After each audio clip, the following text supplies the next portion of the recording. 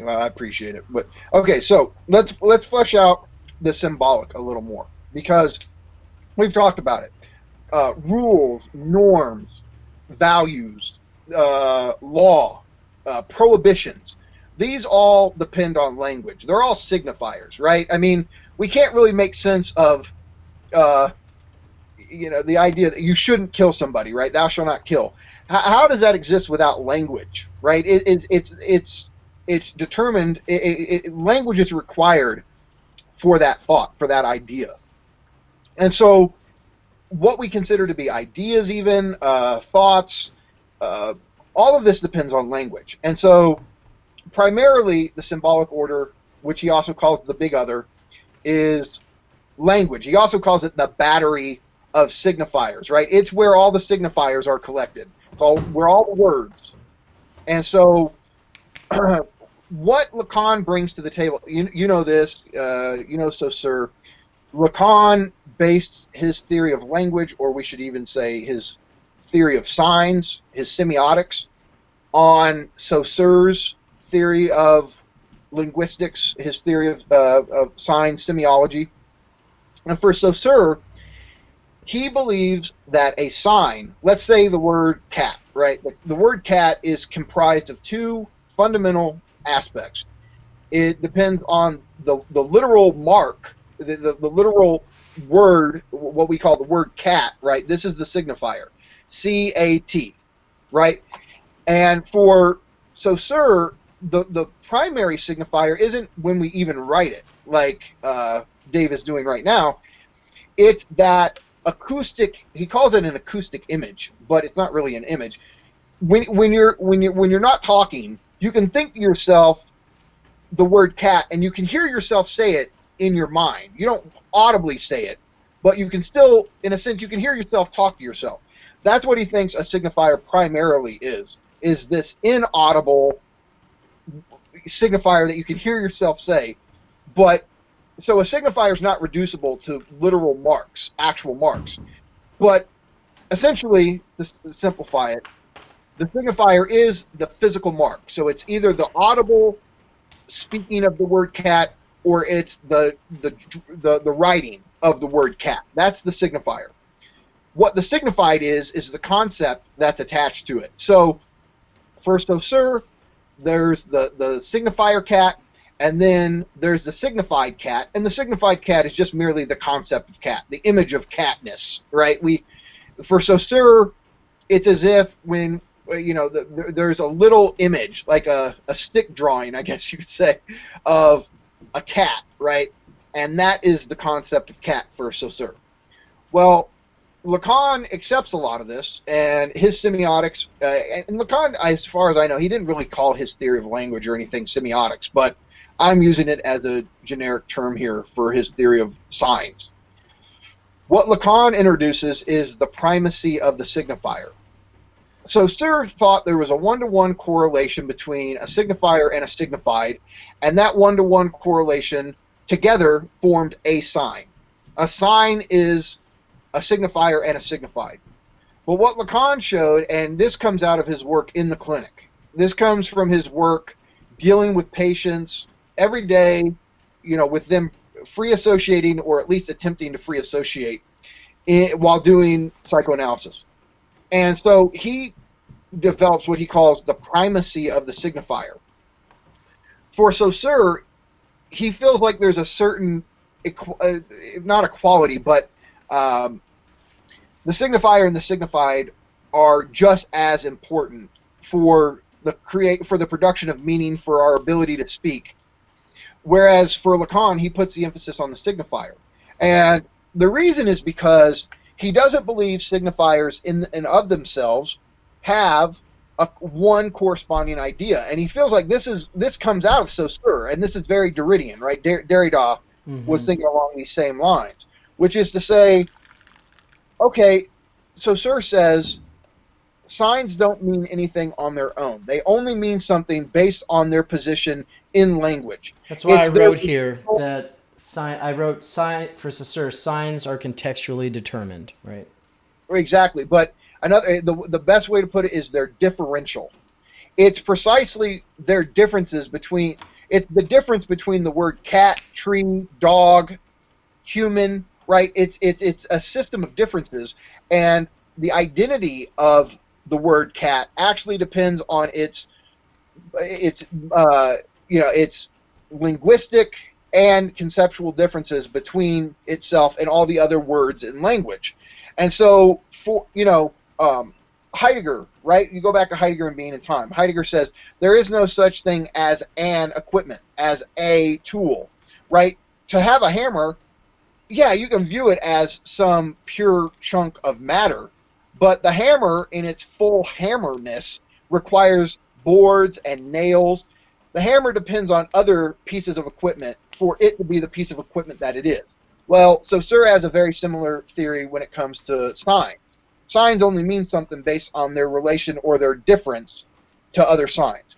Right. And so both Lacan and Derrida say, yeah, that's right, but Saussure failed to take this to its logical conclusion, which is to say each sign doesn't have some pure isolatable concept attached to it. It's other signifiers being connected to other signifiers that produce signification. That's where conceptual meaning comes into play. It's how you arrange signifiers among themselves. So I'll give you basic examples, right? I put together a little list. And the list is comprised of a series of statements. I love this, I love that. Now think of how different you register what the I means. You'll go through this list and you're going to go, well, the I takes on drastically different meanings based on how it's connected to other signifiers. So the first one, right? I love Christianity. Now the I that says that, you get a certain concept of what's behind that, right? So I love Christianity. But imagine somebody saying, I love Hitler. Now imagine somebody saying, I love football. Or somebody saying, I love Tumblr. Or somebody saying, I love pornography. Or somebody saying, I love Lacanian psychoanalysis. You can try to act like... Are you just looking at things in your room and saying that you love them? Oh, there it is. You caught me. But no, you see that the I in each case, you get a drastically different concept of the subject in question based on the signifier that follows it, right? Right. And so, and here's the thing, even if somebody was to say, well, you're talking about the particularity of the I, what about I-ness in general? Even then, you still have to go to other signifiers to even begin to make sense of what I means. And so Lacan, this is one of his famous ideas. In analysis, the signifier is what truly matters. And think about it, when you have a parapraxis, right? When you have a slip of the tongue. What's analysis? I used to not know this. Yeah. What is analysis? Well, it's psychoanalysis. So therapy. Yeah, exactly. Okay. In this case, it's going in and free associating and the analyst trying to get the analysand, or the patient, but Lacan calls the patient the analysand, trying to get the analysand to stay focused on those areas of their speech that have certain centers of gravity. Okay, so if you're an analyst, you want to pay attention.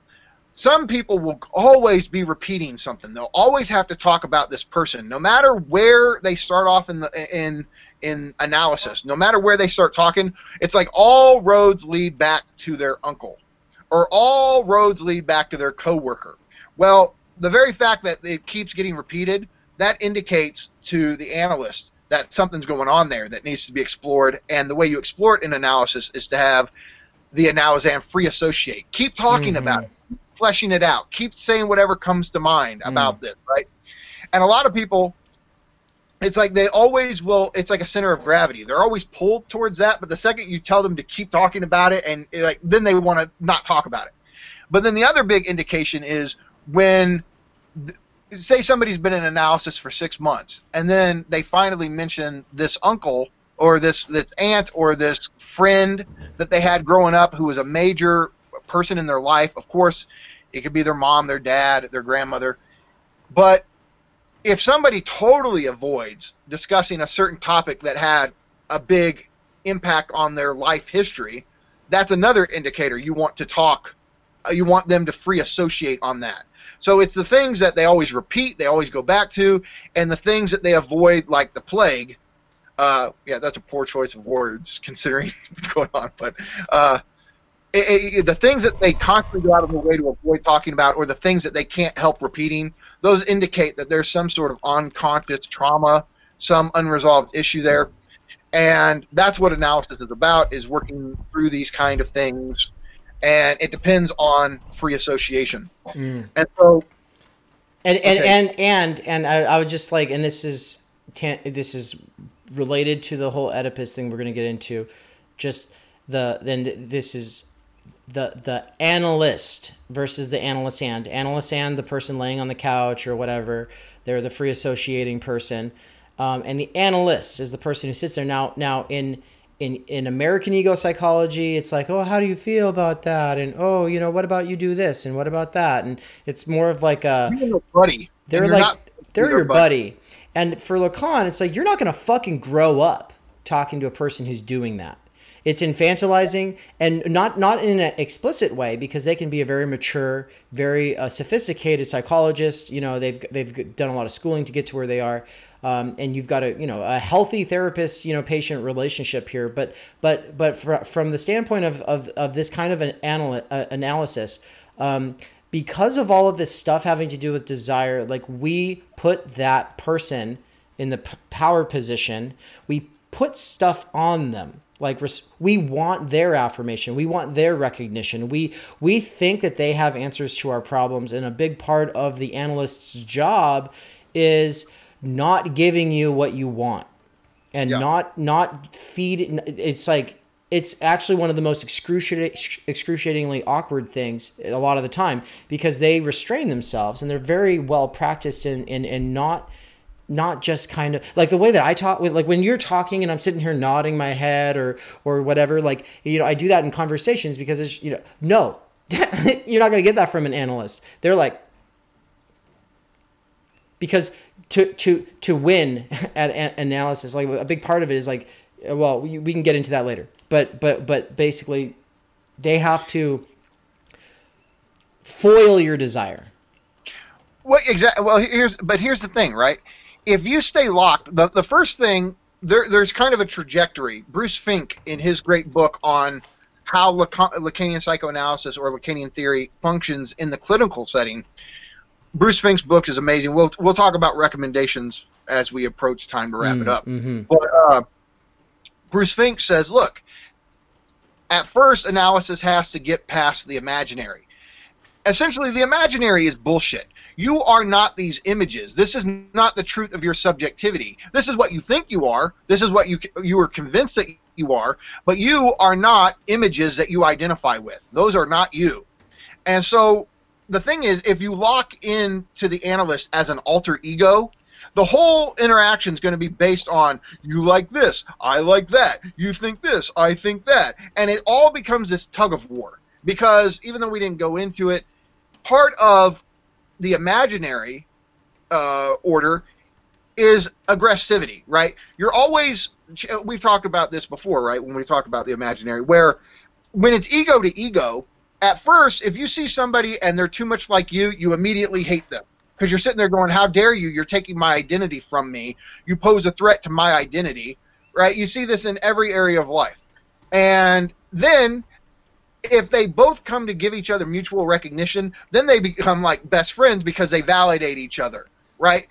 This is the kind of shit that's going on in the imaginary register, and you have to totally get past this in order for the real work of analysis to begin, which, there's substantial work to be done in the symbolic, which has to do with some people suffer because of the norms they feel like they have to live in accordance with, the values that have been imposed on them that they feel like they can't live up to, right? They like, part of analysis for some people is breaking down the norms that they feel like they have to be a subject to, right? Mm-hmm. Getting free from these norms, these values that stifle desire, that keep you from being who you feel like you need to be, right? But the real work of analysis is even beyond the symbolic, which has to do with the real.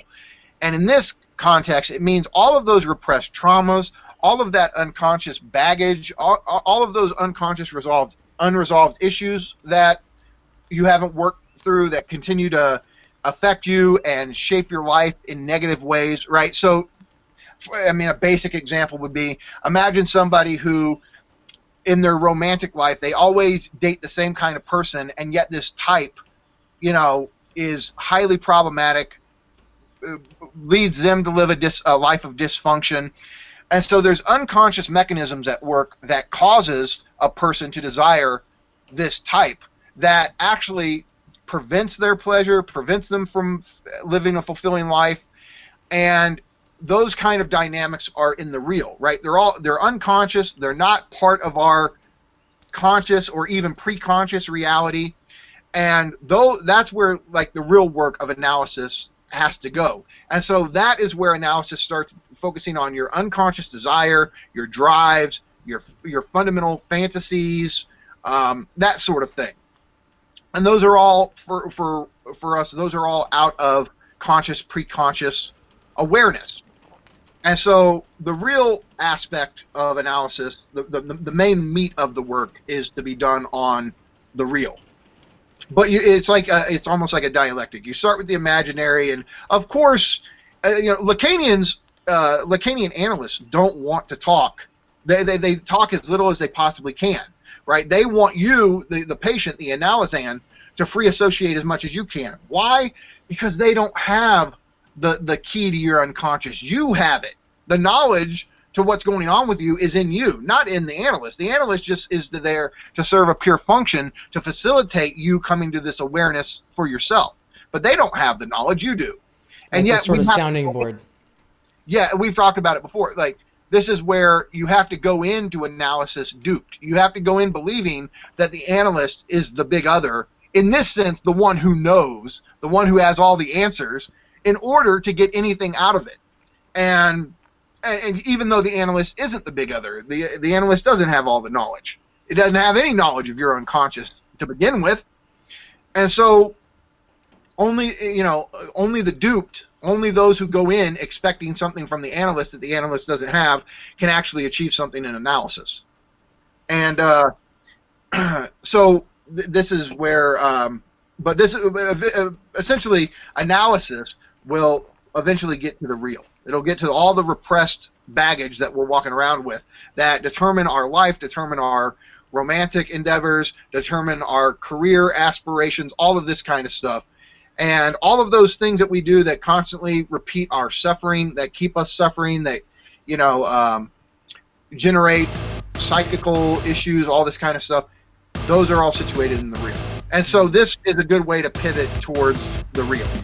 And some other stuff that's in it.